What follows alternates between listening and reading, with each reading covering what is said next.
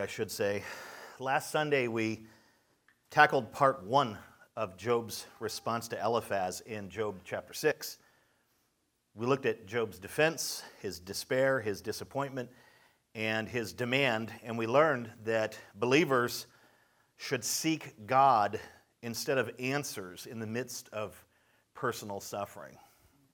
That's what we unpacked. That's what we talked about really toward the end of the sermon. We have this burning desire to know why we're suffering, why we're going through the things we're going through, and we may never be given the answers as to why this has happened or that has happened, and so that can be a very fruitless and despairing pursuit.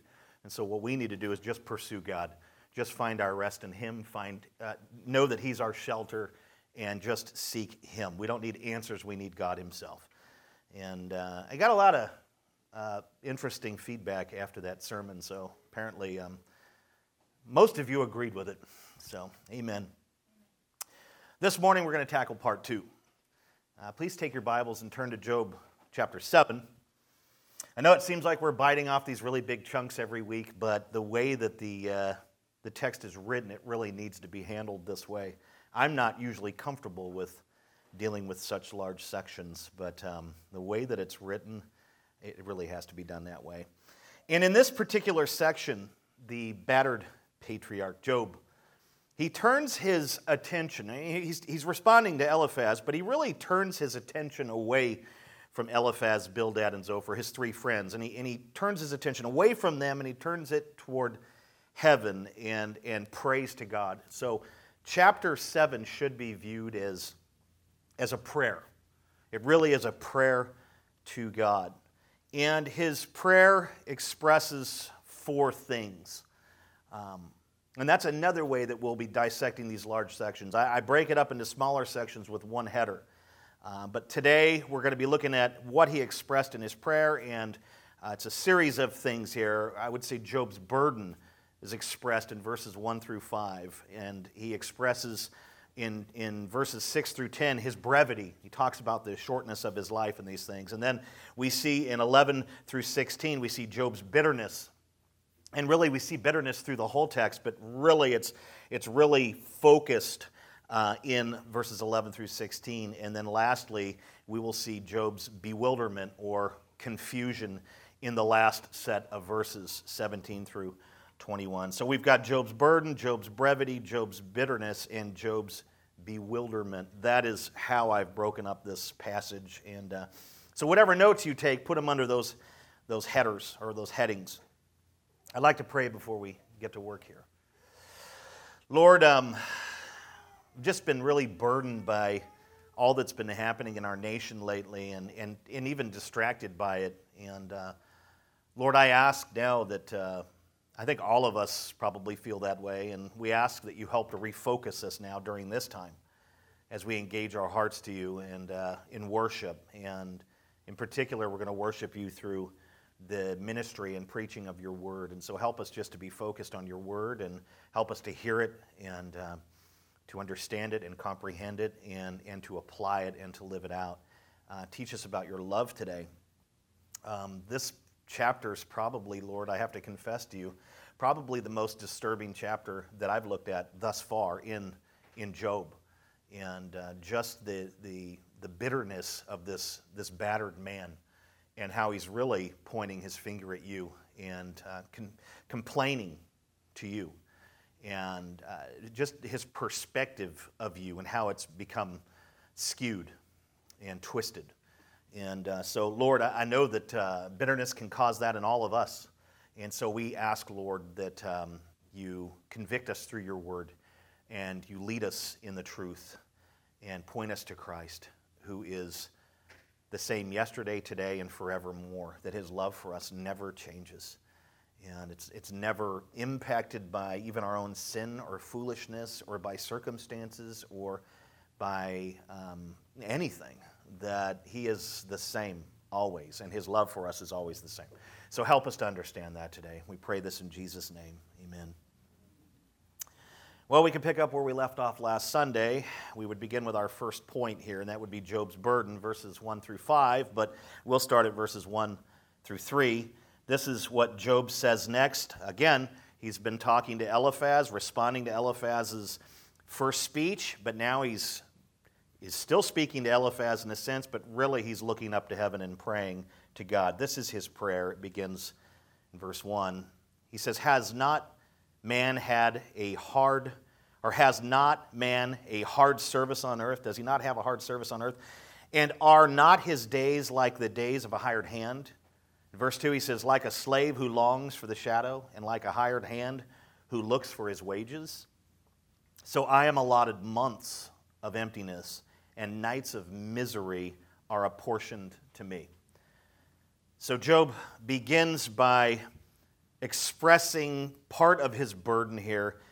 Really what he's burdened by is his sad, empty, and what he perceives to be his hopeless life. This is what he's burdened by, his sad, empty, hopeless life. And through poetry, he likens himself to a hired hand and to a slave. Slaves would long for the shadow, the poetic phrase there, which means they spent their days anticipating sundown. Okay, so if you were a slave and you had to do hard labor, because most slaves did, you would be anticipating the evening time. You would be waiting for that. Let's say you'd been out, like case in point would be in Egypt where the Israelites are making the bricks and stuff. So during the day, very hot, you're very tired, and it's a miserable situation. So you would be longing for evening time, because in the evening time is when you get a break, you get rest. And that's what the shadow represents. The shadows represents dusk and nightfall. Slaves would spend their days anticipating sundown. That's the shadows, because during the evenings they could finally rest from what Job calls hard service on earth. A hired hand also longed for the shadow, sundown, because evening is when he would get paid his wages. An interesting point of fact, back in antiquity, during antiquity, the ancient days like Job's day, when you were a regular laborer, you would literally get paid when the sun went down every day. After you got done working all day and doing whatever it is that you did, you could count on getting paid. And the scripture even talks about, in the Old Testament, talks about being fair to workers and making sure that they get their pay at the end of the day. So in the same way that a slave would long for the shadow, sundown, so would a hired hand. So would a man who does hard service or labor. He would wait for sundown, because that's when he would get paid and he could go home and have a bowl of matzo ball soup and then, rest through the evening and then get up in the morning and go back to his job and do that all over again. Job is like a hired hand. He considers himself to be like a hired hand. He considers himself to be like a slave in that he longs for the shadow.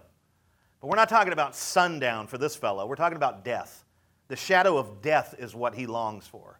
He wants death to come because he believes that is the only way he's going to get out of this tribulation, out of his travail.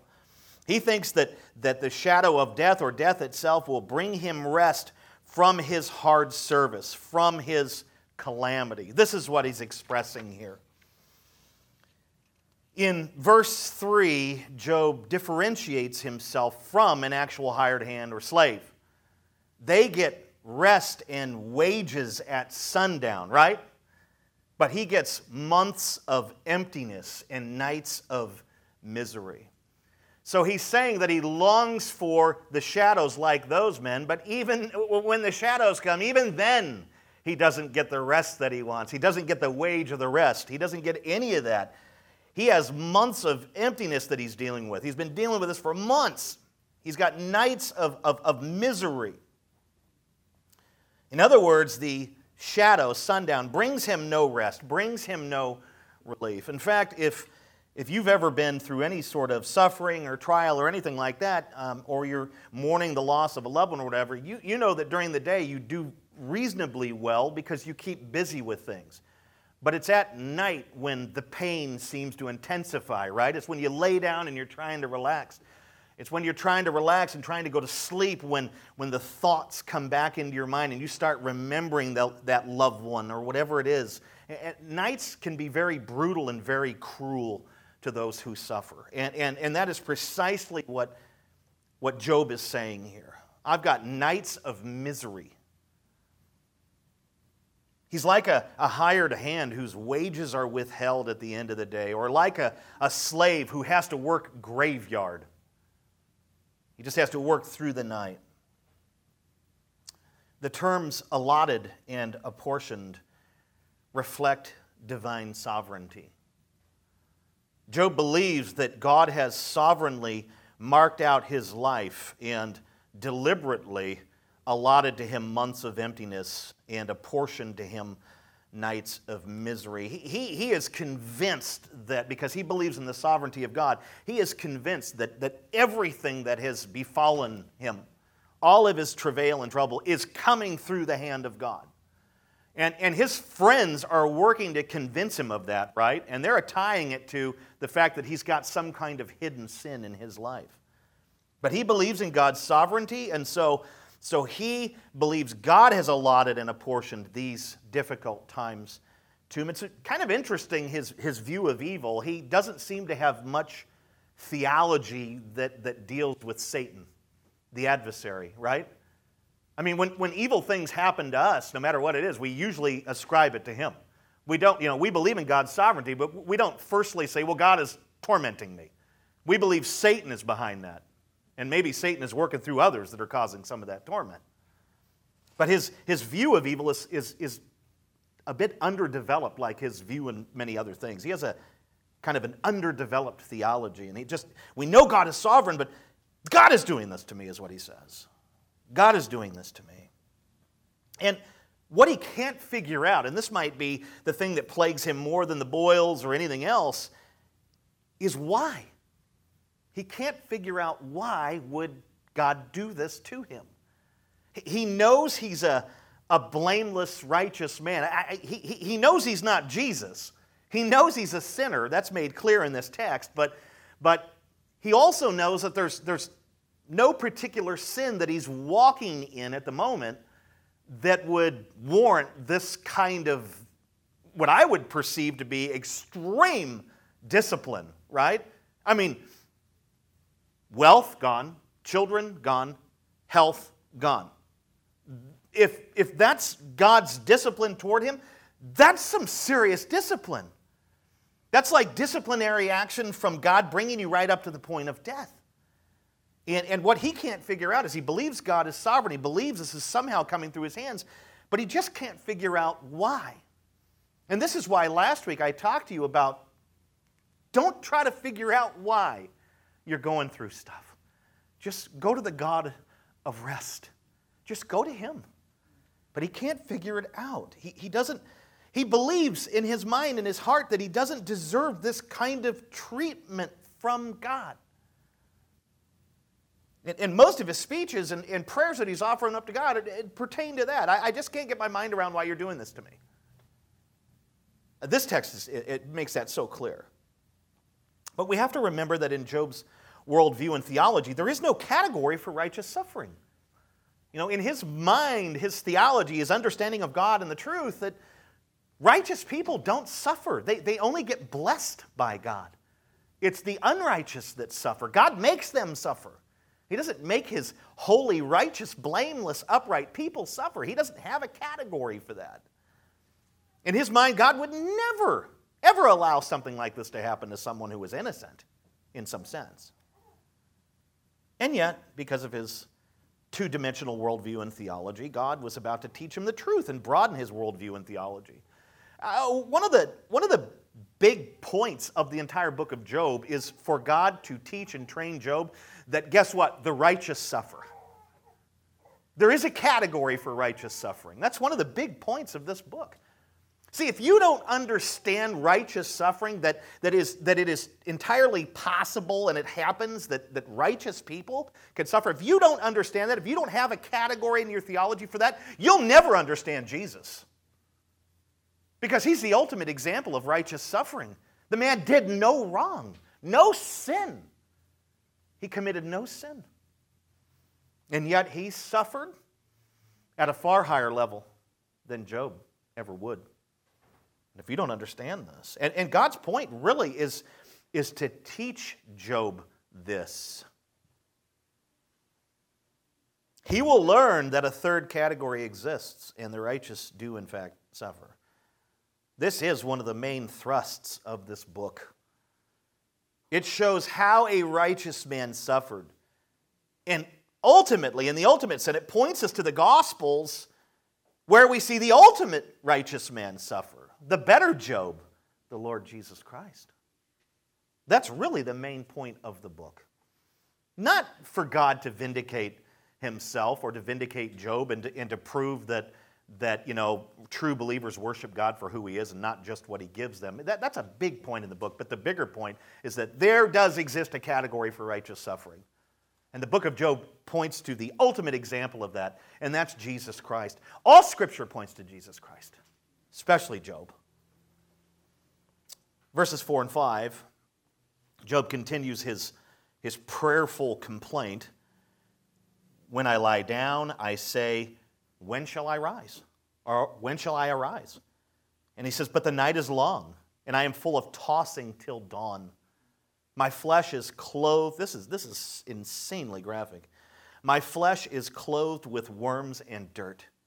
My skin hardens, then breaks out afresh. Job is continuing to express through this prayer his burden. He, in this text, in these few verses, shows us that he is burdened by anxiety, that he is burdened by insomnia, that he is burdened by his diseased flesh. When he would lie down in the evening, he would begin to worry about not being able to sleep through the night. He wondered when he would wake up. That's why he says, when shall I arise? You know you've been suffering some insomnia when you're you're really exhausted, but you really can't sleep, but you lie down and you start to doze off, but then you start to worry, I wonder if I'm going to wake up in a couple hours. I wonder if I'll wake up at 1 a.m. like last night, then I'll be up all night. I wonder if I'll wake up at 3 a.m. like I did on Monday, right? Have you ever done that? I have done that. When you lie down and you're filled with anxiousness, you're already worried about waking up. What if I can't sleep through the night? I can't keep doing this. How many of us have said that to ourselves? This is what he's doing here. I lie down. The first thing I say is, when am I going to get up? Is it going to be 1 a.m., 2 a.m., 3 a.m., 4 a.m.? What's going to happen here? Maybe I go to bed at 10 p.m. and I wake up at 11 p.m. and then I'm up all night. This is his anxiety. He's completely concerned about this. Because what? In all the previous nights, rather than sleeping through every one of those nights, he would do what? He would toss and turn till dawn. He says, tossing till dawn. As soon as the man laid down, he was awake and tossing and tossing and tossing. He just couldn't sleep. As I said, verse 5 is very graphic. Job tells us that his flesh is clothed with worms and dirt. Well, we know that he has loathsome sores from the crown of his head to the soles of his feet. Okay, he has boils and blisters, and he looks leprous. And really, in a way, he has kind of a flesh-devouring ailment where his flesh is just like imploding. And what eventually shows up when you have decay? Maggots. The worms are maggots. The man is covered with devouring maggots. Can you imagine? No wonder his friends were horrified when they took a look at him. They couldn't get their minds around what was going on here. These maggots were feeding on his loathsome sores. We see loathsome sores in chapter 2, verse 7. The dirt was probably not actual dirt, but ash from the ash heap, right? Chapter 2, verse 8. He was sitting on an ash heap. He had covered himself in ashes. That was a kind of bitter mourning, physical expression of your sorrow. And so he's covered in maggots, and he's covered in ash. And really, in the poetry here, the poetic parallel is that worms, maggots, and dirt, they symbolize death. These are symbols of death. What happens with dead bodies? And today we put them in caskets and bury them, or we cremate them. But back then what they did was they wrapped them up loosely and buried them, or they placed them in a tomb. But in Job's day, dead bodies were essentially covered with dirt, right? They were buried and then consumed by worms. This idea is repeated in chapter 21, verse 26. So if you have worms and dirt, that symbolizes burial and decomposure or decomposition, and the worms that come and all these sorts of things. It's just really, really sort of disgusting and graphic how he describes his physical self here. This is what he is. This is what he looks like. This is what he has going. And then the moment that his flesh began to heal, or as he says, harden, right? Because it's all loose and open and festering. But the minute that he starts to scab over and it starts to harden, it breaks out afresh.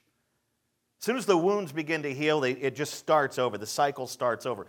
Why? I think primarily because he tossed and turned all night. He's rolling around on his wounds. They get disturbed.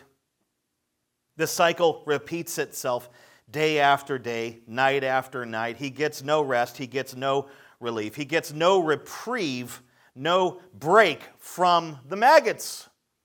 If you ask me, in my humble opinion, this is a living hell.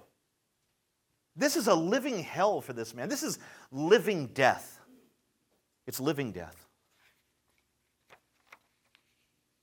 And when you boil it down, you have the greatest of all the people of these, chapter 1, verse 3.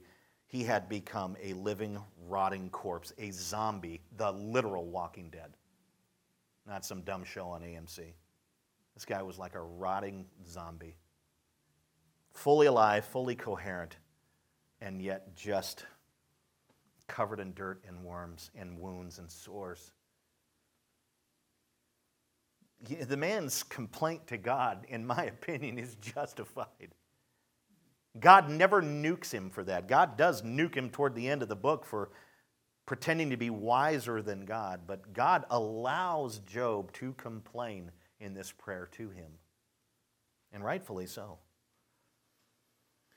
That's Job's burden, all of that. Now we look at Job's brevity, verses 6 through 10. We pick it up at 6. He says, "My days are swifter than a weaver's shuttle and come to their end without hope." Job's nights were filled with sleeplessness and tossing, and they were long. I think we could all agree with him here on this point, that when you have insomnia, you're racked with anxiety or all these thoughts. I just get this busy mind at night sometimes, which prohibits me from sleeping. But would we all agree, if you've ever been through that, for those of us who've been through this, I think we would all agree that those nights are like the longest nights ever. Are they not? They just keep going and going, and you're like, man, am I ever going to get to sleep, or when is the sun going to come up so I can just start my day and be a walking dead? And that's what he's saying here.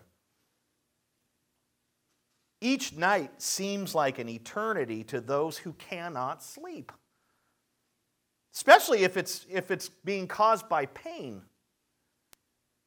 And he tells us that hey, the nights are long. He's made that clear. The nights are long, but he tells us that the days are turbo fast, like a weaver's shuttle. You ever seen a weaver using a shuttle? He says, my days pass by like that. The nights are long and endless, but the days are very fast. That's what he's saying. He's using poetry to describe the brevity of his life, how life is quickly passing him by with no achievements, no delight, no hope. That's what he's saying. Verse 7, remember that my life is a breath. My eye will never again see good. That's what he says. To further illustrate this brevity of his life, Job reminds God that his life is, his life is passing by as swift as a weaver's shuttle, but it's going by even faster than that, like a single breath. In other words, life is short like a single breath. It comes and goes like a single inhale and exhale. Life is that fast to Job. At least the days are. And I think we would all agree that life is like a breath when we compare it to eternity. Right? We think, well, 70, 80 years, whatever, that's pretty good. That's not too bad. That's not all that short. I don't know about you, but I remember when I was 18, 19, I closed my eyes and reopened them, and I was 50. What happened? It's a blur. It goes by so fast. Our children, they go from here to here to here, and then we go like this. Get out of the house, right? I mean, it's just crazy. Life is the brevity of life. It's so short. It's so fast. And with him, it's swifter than a single breath. Other words such as wind and mist, vapor, these other words are used to describe the brevity of life in Scripture. Psalm 78, verse 39, James 4:14. He was convinced, too, as well, and this is probably the saddest part of verse 7. He was convinced that life would pass him by before he had any chance to see good again. He's got no hope. The man has no hope. And you know what? He was wrong. At the end of the book, in chapter 42, we are told that the Lord blessed Job with good fortune, good friends, good children, good health, and a good long life. Chapter 42, verses 10 through 16. But you know what? At this point, when you're covered in worms and dirt, and you're miserable, and you can't sleep, and you've lost everything, yeah, it can certainly seem like you'll never see good again. You will feel like you will despair of the idea that your circumstances will never change. I've talked about some of my struggles in the past and where I went through 10 years of depression, and one of the greatest fears and anxieties I had during that time was, will this ever end? Will I ever be able to get back to some kind of normalcy? I don't want to suffer from depression and anxiety for the rest of my life. In fact, I don't think I can. This is what happens when you go through severe pain for a long time, or depression, or any of these things. You have a couple of weeks of insomnia, you'll be thinking, I cannot do this the rest of my life. Lord, you're going to have to intervene. You don't start to wonder if you'll ever see sleep again. And the more children you have, the less sleep you'll see. So stop having kids, but keep having them in RHC because we've got to grow this congregation. This is where he's at. This is what he's thinking. Verse 8, the eye of him who sees me will behold me no more. While your eyes are on me, I shall be gone. Job believed that the grave would hide him from the eyes of man and from the eyes of God. Really what he's doing is he's urging God to act before it is too late, before he dies and enters the grave and becomes hidden from God's sight forever and ever. As I said earlier, Job had an underdeveloped view of God in many ways. He had only two categories, no category for righteous suffering. He has some twisted kind of views. And we have to remember, give him some grace here. He didn't have the Bible like we do. Scripture had not been penned yet. In fact, this book may have been the first book in Scripture that was ever penned. And so he does not have access to the information that we have. But he had here, and he expresses here, an underdeveloped view of divine omnipresence. He knew that God was present and could see him, but he thought this would end at death. I know you can see me, I know you can hear me, God, but when I die, you won't be able to see me or hear me, and so you better act now before it's too late, because once I'm gone, I'm gone. That's his theology. But the Bible teaches very clearly that God's presence is not limited by death or anything. He is everywhere at all times. No, he doesn't manifest himself in the rocks and in the trees and all that. That's a false religion. But his presence isn't restricted by anything. He is omnipresent. He is everywhere all at once. That's how big and awesome our God is. He is in the world. He is in the grave. He is in heaven. He is in hell all at once. Oh, he doesn't go to hell. Yes, he does. He's the reason why hell is so terrible. Because he, in all his wrath, no mercy, no grace, is there to torment and punish those who choose not to believe in Jesus Christ. God is the one who makes hell terrifying, not the devil. In fact, hell is a place of punishment for the devil. He's not down there with pitchfork tormenting people, and neither is God. But God's presence in hell is what makes it terrifying. It is a terrible thing, it says in Hebrews 10, a terrible thing to fall into the hands of the living God. It's a terrifying thing. He is everywhere. He is omnipresent. There is no where to hide from God. I think people today, and Adam and Eve certainly, our first parents, thought they could hide from God. But you cannot hide from God. There is no where to hide. You could go into a foxhole. It doesn't matter. You can go into a lead-walled building. He can see you. There's nowhere to hide. There's no way to escape his presence. Proverbs 15:3 expresses this brilliantly. The eyes of the Lord are in every place, keeping watch on the evil and on the good. And Job thought, because his life was, his nights were long, but his days were passing by so quickly, and he's very, very sick and very ill, he figured he was about to die, and that would be it. He would go to the grave, and God's eyes would be off him forever. This is what he thinks. But he was wrong. He was not about to die. He was not about to go to the grave. And God's eyes would never be off him because God is omnipresent. It's amazing that we teach Scripture here and we have to correct. We're not correcting Scripture. We're correcting the thoughts and theology of a person here. And we have to do that with the three friends a lot more. Verses 9 and 10, Job continues in his lament to God.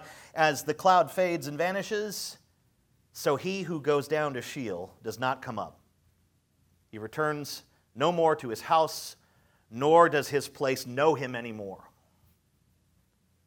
Job likens the rapid appearance and disappearance of clouds to the brevity of life. Clouds quickly form and fade, and in his opinion, so do men. And the Scripture makes this clear in other places. Again, life is like a vapor. It's like wind, right? Job is 100% right about how life comes and goes like clouds. Clouds and men are here one moment and gone the next. And guess what? No two clouds are completely alike. Did you know that? There are no twin clouds.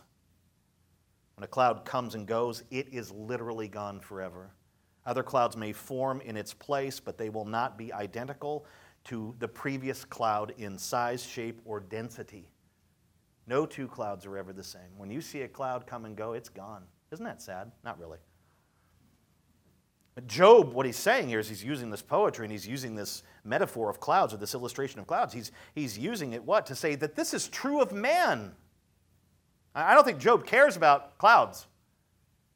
This is all true of man. When he dies, he disappears forever like a cloud. He goes down to Sheol, never to come up. This is what he says.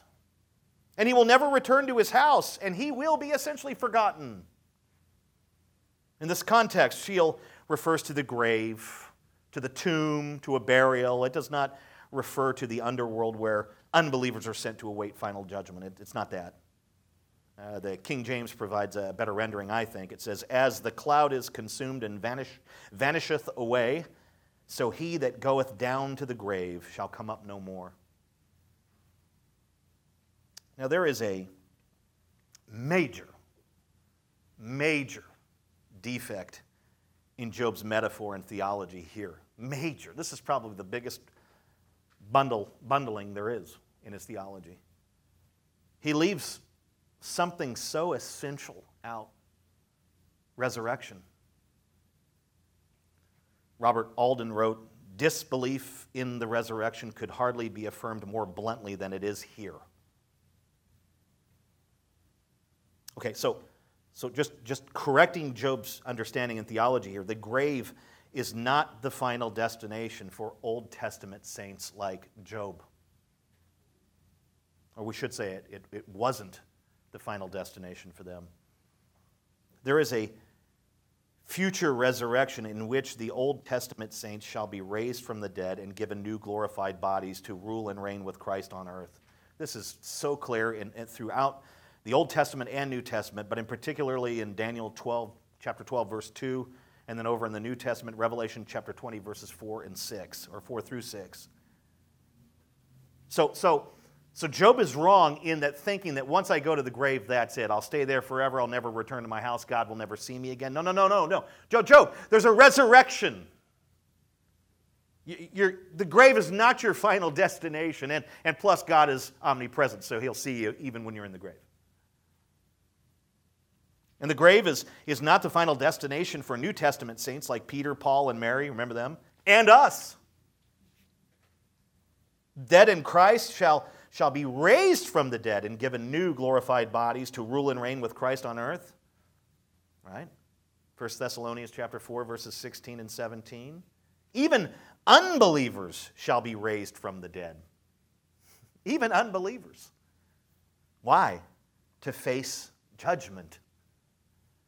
John chapter 5, verses 28 through 30, Jesus lays that out there. Resurrection is one of the most important realities and key doctrines in Scripture. Paul illustrates its significance in 1 Corinthians 15, verse 17.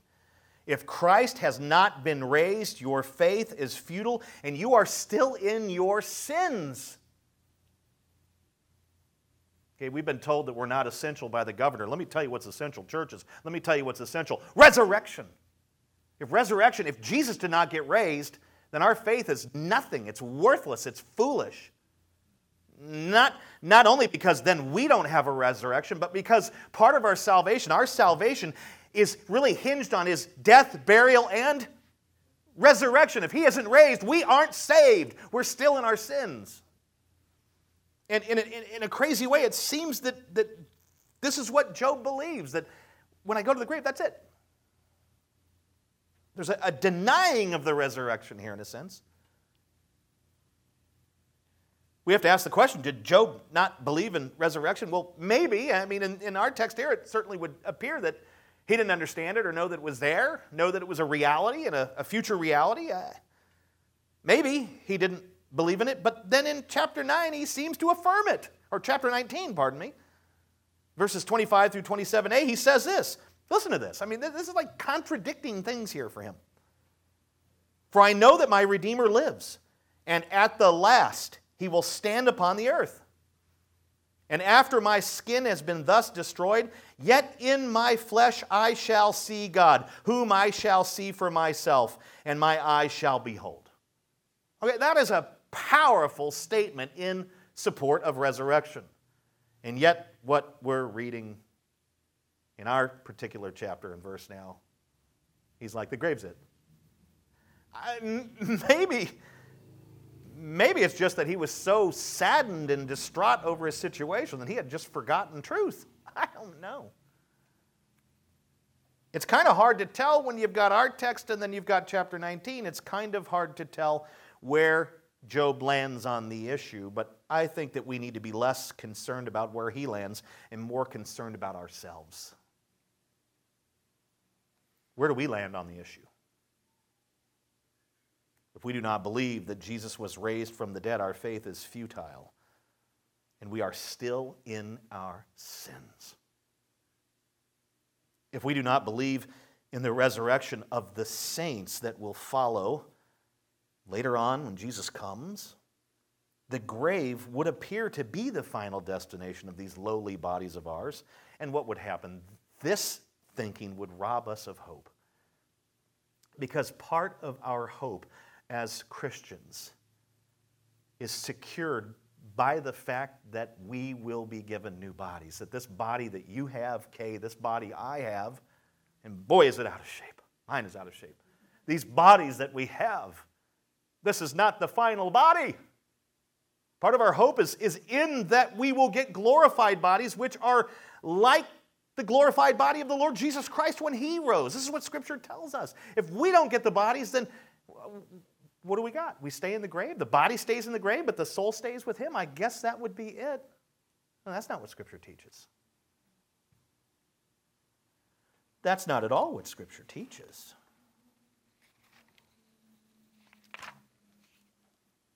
We would be robbed of hope if we would be robbed of salvation if Jesus hasn't risen. We would be robbed of hope if we're not going to rise one day and get new bodies. I'm counting on a new body. I don't know about you.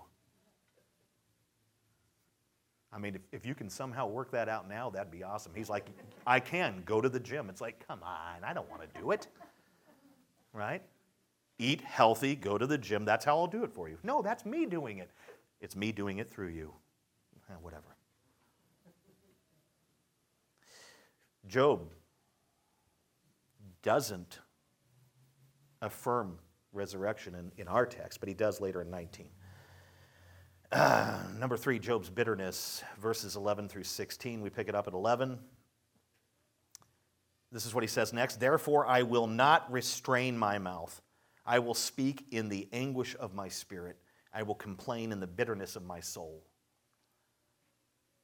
Job's ordeal brought bitterness.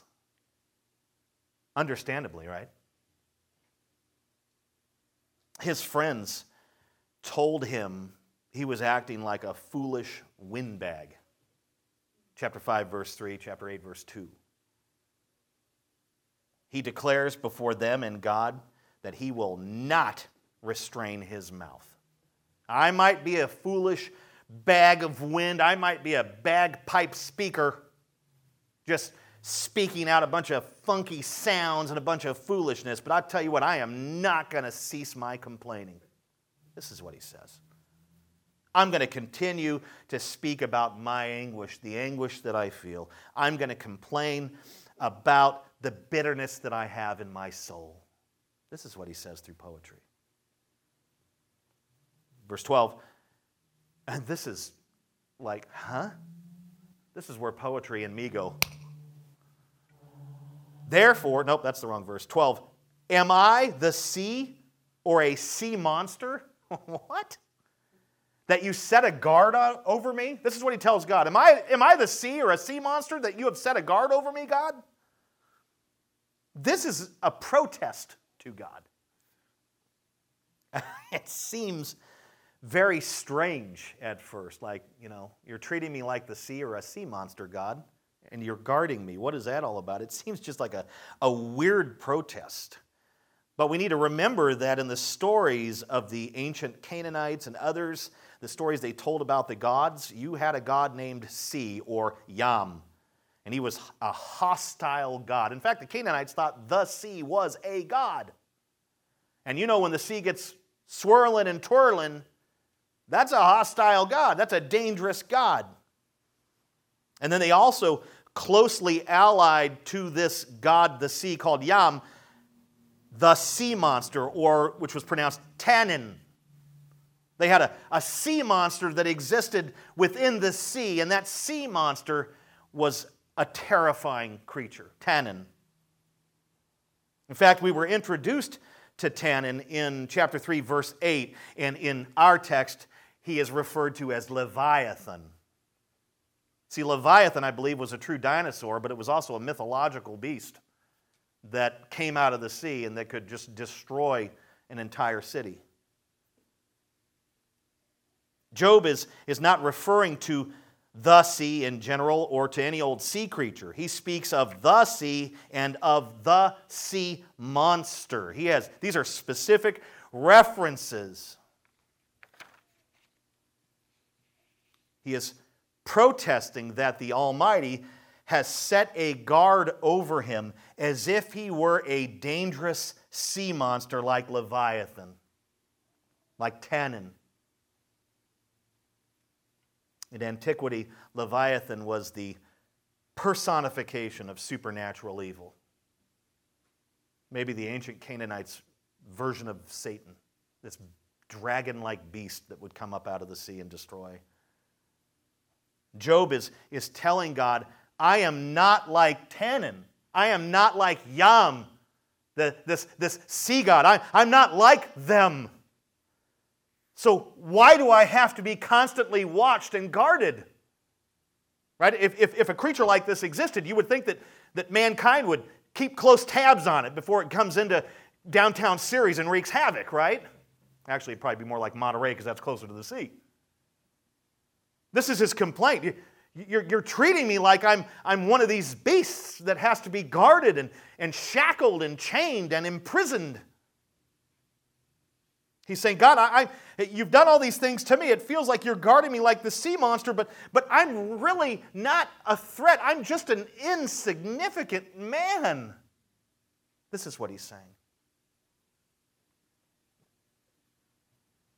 He feels that he's being watched. He even calls, in a couple lines later, he calls God the watcher of men. He feels like he's being watched closely, like he's a real threat to the cosmos. The all-seeing, ever-watchful eyes of God usually bring hope and comfort to suffering saints, right? Psalm 33, verse 18. I don't know about you, but I've been in some dark times, and knowing that God is watching over me and there with me, that has brought my soul comfort, my spirit comfort. But for Job, get out of here, God. Quit looking at me. Quit watching me. Quit shackling and guarding me like I'm Tannin, like I'm Leviathan. Because of bitterness. This is what's so dangerous about bitterness. Because of bitterness, God's eyes and presence became a threat to Job. Bitterness is so dangerous. It twists our understanding of truth. It distorts our view of God. That's what's happened here. The God who saved Job and redeemed Job and blessed Job's life and had done all these things for Job. And keep in mind, Job lost everything, but he never lost his salvation. He never lost the love of God. But the trials that he was going through created bitterness in his life and just twisted his understanding. He doesn't think that God loves him anymore. We need to never allow bitterness to get a foothold in our lives, because this is what it leads to: a twisted view of truth, misunderstanding the God of love toward us, misunderstanding Christ, who is the same yesterday, today, and forevermore, as I prayed up front. Bitterness will take you here where Job is. To be going through everything that he's going through, and then, because of bitterness, to believe that God has become his adversary, how much worse does that make his situation? The God of comfort is no longer a God of comfort to Job. He has become a God of condemnation. Verses 13 through 15, Job continues his prayerful complaint. When I say, my bed will comfort me, my couch will ease my complaint, then you scare me with dreams and terrify me with visions, so that I would choose strangling and death rather than my bones. Oh. This is a continuation of his protest to God. He charges the Almighty with destroying his attempts to find comfort in his bed and ease on his couch through terrifying dreams, terrifying visions. It's bad enough that you've taken everything and struck me with all of this. I can't figure out why. That's bad enough. But the moment I try to go to sleep, the wounds open, and then I have horrific nightmares. God, why are you doing this to me? Is what he's saying. The question is, did God send Job these horrible nightmares? Because that's really what dreams and visions are here. These are not prophetic visions. Dreams and visions means nightmares. This is nightmare on whatever street he lived on, not Elm Street. Did God send these horrible nightmares to Job? No, I don't believe so at all. I believe that when Job tried to rest, he began to relive the tragedies that had recently come upon him. As soon as he closed his eyes, he could see those messengers, knocking on his door, and that he could hear their fateful words. He envisioned the armed Sabaeans and Chaldeans slaughtering his servants, putting them to the sword, stealing all his wealth, all his flocks. He could see this as he laid down at night, as he started to doze off. These were the dreams. He could see these things happening. He envisioned the fire of God, lightning, falling from heaven upon his servants and burning his servants up and burning up all his sheep. He could see this in his mind's eye. He envisioned the imploded home of his oldest son and the bodies of his dead children strewn about. You see, he wasn't physically there to see these things. He was at home when they happened, and those messengers came and told him. But I tell you what, since he hadn't seen those things with his own eyes, he had to imagine what they looked like. And as soon as he laid down at night, that's what he started imagining. The poor man probably would fall asleep at times and then wake up crying out the names of his children. Mary!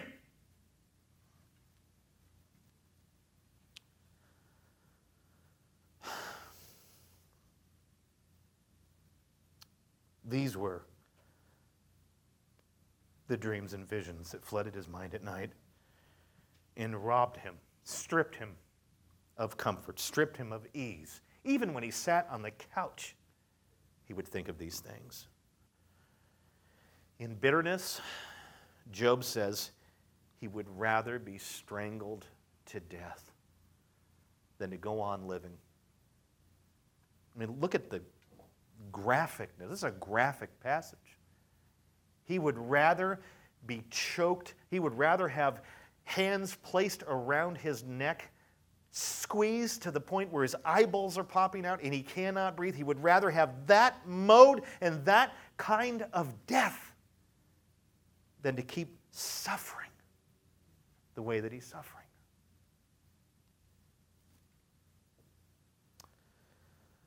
This is a bitter man. Verse 16, he just comes right out and says it. I loathe my life. Translation, I hate my life. I hate my life. I loathe my life. I would not live forever. Leave me alone. Listen to what he tells God. Leave me alone, for my days are a breath. In final protest, Job tells God that he hates his life. While living forever sounds good to the healthy and happy, such a prospect is much less desirable to the sick and suffering. For Job, life was not worth living. Notice what he says in the middle of the verse, leave me alone. He is telling God to leave him alone. Francis Anderson wrote, since Job's life is so fragile and brief, and since God is terrorizing him, this is what Job believes, his only wish is for God to leave him alone. Bitterness had led Job to see God as his adversary and to call for his immediate exit. I tell you, if we believe God is the source of our troubles, it makes sense that we would tell God to leave us alone, doesn't it? Yeah, that's what Job believed, and that's what he did. If you're not going to kill me and strike me down and end my life in suffering, then just leave me the heck alone. Just leave me alone. This is what he says. He is a bitter man.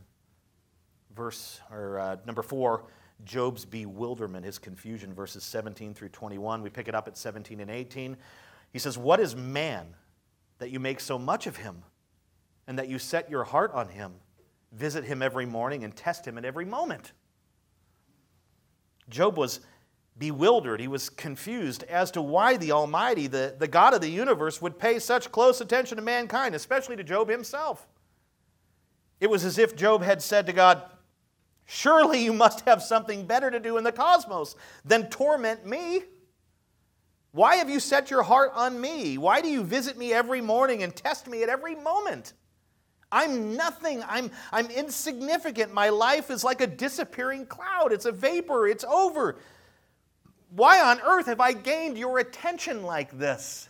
I'm not worth it. This is what he's saying. Now, Scripture answers this question for Job. It answers the question for anyone who wonders why God has any interest in man at all. Because that's what he's saying. What is man that you would make so much of him? Well, why do you pay attention to us? We're nothing. We're like ants down here. But Scripture answers this question as to why God would pay any attention to man. Psalm chapter 8, verses 4 through 8. Cameron read that text for us earlier. David tells us that God has an interest in man because man bears his image, because man is crowned with heavenly glory and honor, and because man exercises dominion on earth for God. That's what that psalm says. God has an interest in man. Proverbs 16, verse 4, Solomon tells us that God has an interest in man because he uses man to fulfill his purposes, even the wicked for the day of trouble. The New Testament tells us that God has an interest in man because he chose some for salvation. Ephesians 1:3 predestined that group to adoption as sons and daughters. Ephesians 1:4 and rescued and redeemed them through the person and finished work of the Lord Jesus Christ. Colossians 1:13 and 14. Job may have been bewildered as to why God paid close attention to him or any attention to man at all, but Scripture is absolutely clear on this. In fact, we are told precisely why God was interested in Job in chapters 1 and 2. He was using Job to prove to Satan and to all creation that believers, true believers, worship him for who he is, not for what he gives. Job plays a major part in the plan and will of God. This is why God is paying close attention to him. But he doesn't understand that right now.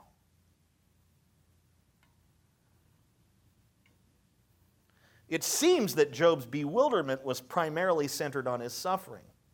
He can't figure out what he had done to cause God to focus on him in this way to array terror against him, chapter 6, verse 4. He's thinking in his mind, I know I'm blameless and upright. I know I'm walking not in any kind of habitual sin right now, but I must have committed a doozy to get this. This is what he thinks. Verse 19, how long will you not look away from me, nor leave me alone till I swallow my spit? Job pleads with God. It was as if he had said, are you going to keep looking at me forever? Why won't you leave me alone? Can you not look away long enough for me to swallow my spit? I can't even get a gulp here.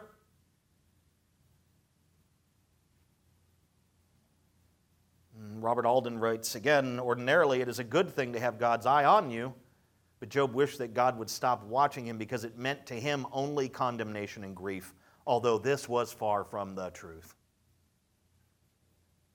Verses 20 and 21. He says, if I sin, what do I do to you, you watcher of mankind? Why have you made me your mark? Why have I become a burden to you? Why do you not pardon my transgression and take away my iniquity? For now I shall lie in the earth. You will seek me, but I shall not be. Job does not know why God has treated him as something to be smitten. He has already asked his friends to detect unsuspected sin in his life, chapter 6, verse 24. Right, hey, if there's sin in my life, please let me know what it is so I can correct this. Now he asks God to help him in the same way. Job knows that he is a sinner. He understands this. The phrase, if I sin, states that quite candidly, does it not? He knows he's a sinner. He knows he has the potential to sin. He knows he's sinned. He knows how it works. He understands human depravity. And he also knows that God's remedy for sin is forgiveness. But he cannot understand why he has not been forgiven, since he has already shown his penitence and offered sacrifices. Chapter 1, verse 5. He is unaware of any further sin requiring repentance. Certainly none of a magnitude to warrant the extreme assault God is making on him now. His sufferings are so beyond the proportion of any sin he knows of that there must be some explanation beyond the categories of guilt and punishment. He appeals to God to make his agony endurable by making it meaningful. If I have sinned, reveal it. I will confess it. I will repent. I will offer any goat I can find. All Job has known about God, he still believes. But God's inexplicable ways have bewildered his mind really to the breaking point. To the breaking point. He cannot figure out what he's done to warrant what he's experiencing. And he is pointing his finger at God. Really what he's telling God is that you are treating me unjustly. Closing. God was watching Job. Yeah. The battered patriarch was right about that. God had his eyes on Job. Job could detect it. He knew. Well, he didn't want God's eyes on him, but he knew that God was watching him. God watches all his people, all the time. Psalm 34:15, all the time. He's got his eyes on Brenda right now. He's got his eyes on Dustin back there. He's got his eyes on Harry. He's got his eyes on me. He's got his eyes on you. Always has his eyes on us. Always. Never takes them off. Doesn't have to. Doesn't have to sleep. Doesn't have to rest.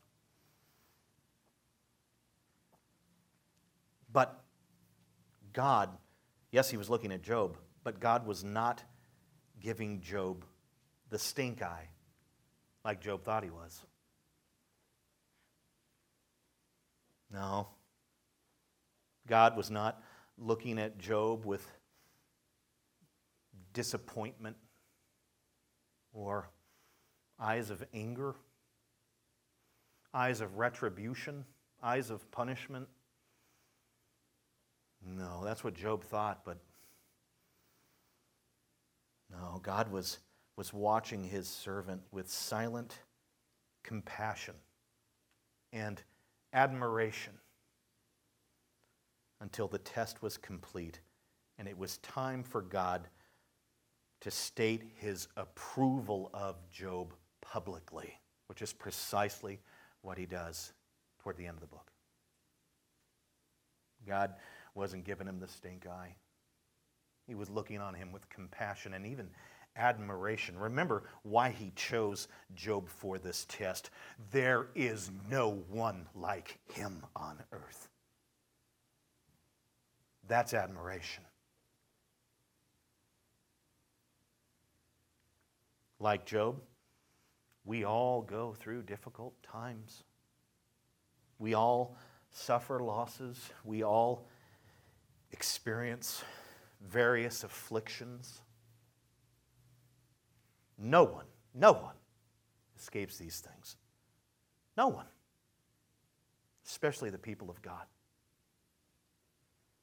We need to be careful not to let bitterness creep into our lives like Job did. It can twist our understanding of truth. It can distort our view of God. Job began to see the Almighty as his adversary and attacker. He told God, "Leave me alone." Bitterness can have a similar effect on us. This is why we must kill it before it gains a foothold in our lives. We must not give ourselves over to bitterness. And we need to understand that trials and tribulations are not reflections of God's heart toward us. Did you hear me? Let me repeat that, because that might be the most important thing I say all morning. Trials and tribulations are not reflections of God's heart toward us. Write that down. Write down, they're not reflections of God's heart toward me. They are what I would call necessary evils that God works through to accomplish His purposes and sanctify His people. That's what trials and tribulations are. They are tools. They stink, and they're hard, and they're difficult, and they're evil at times, but they are tools that God uses to accomplish His will, His purposes on earth, and His sanctifying purposes in our lives. That's what they are. They are not reflections of His heart toward you. Job thought that what was happening to him was a reflection of God's heart toward him. That's what the bitterness caused. That's the mistake. There is, however, something that does reflect God's heart toward us. It's not trials and tribulations. It stands tall and wide.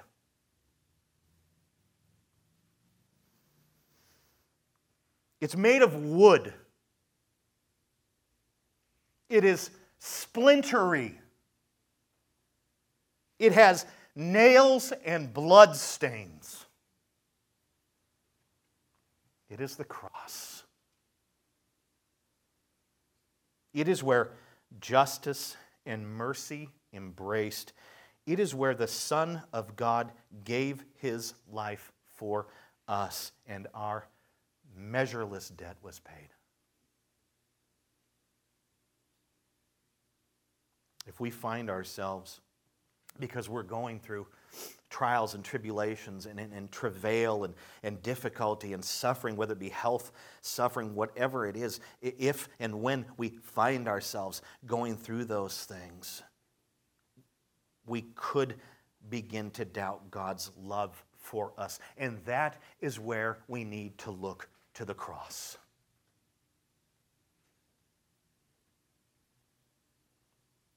That's when we need to look to the cross, because it reminds us of the enduring, everlasting love of God for His people.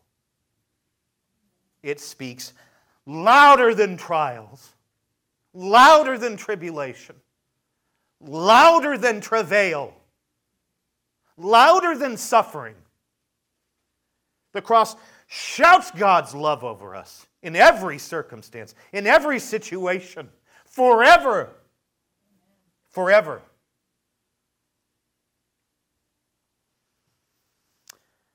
As we enter communion, we need to remember the cross.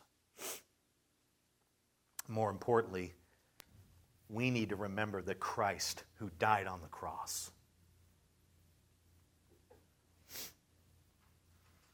The elements we are about to partake of represent His broken body and the blood that He shed for the removal and remission of our sin. Do not think of these elements as mere bread and juice. Don't make the mistake of doing that.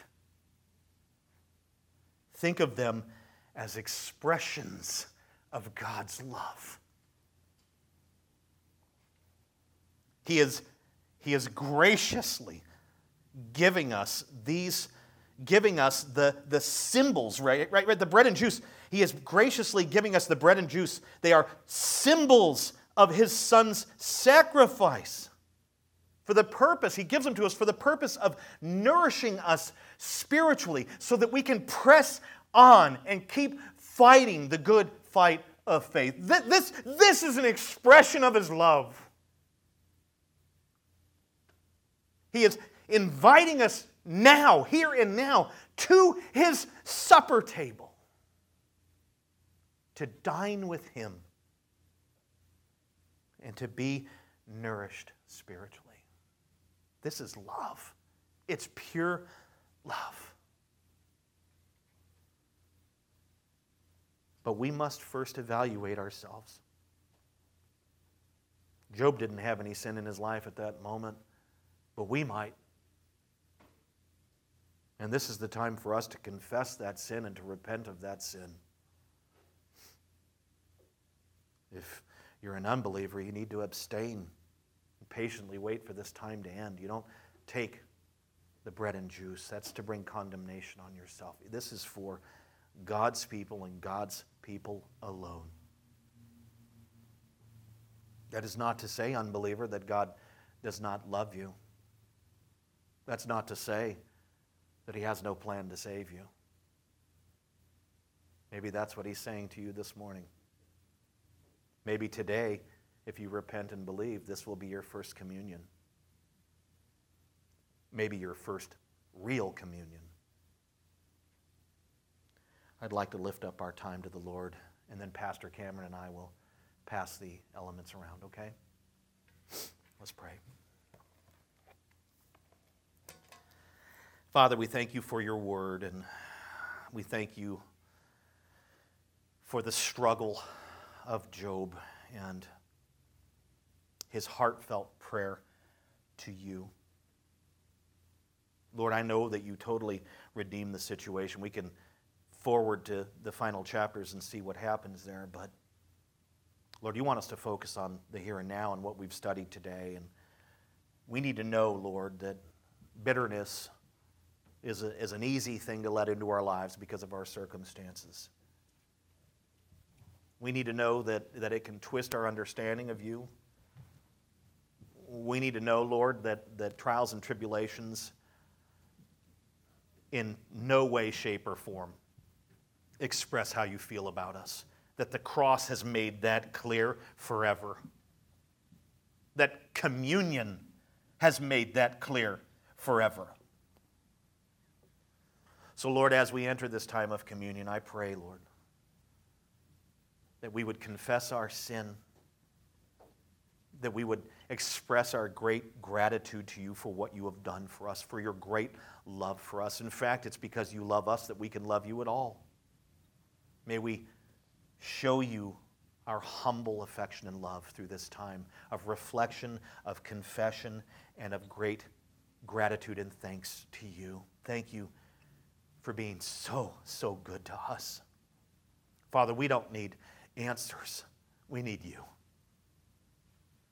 Thank you for giving yourself to us in Christ. We pray this in Jesus' name.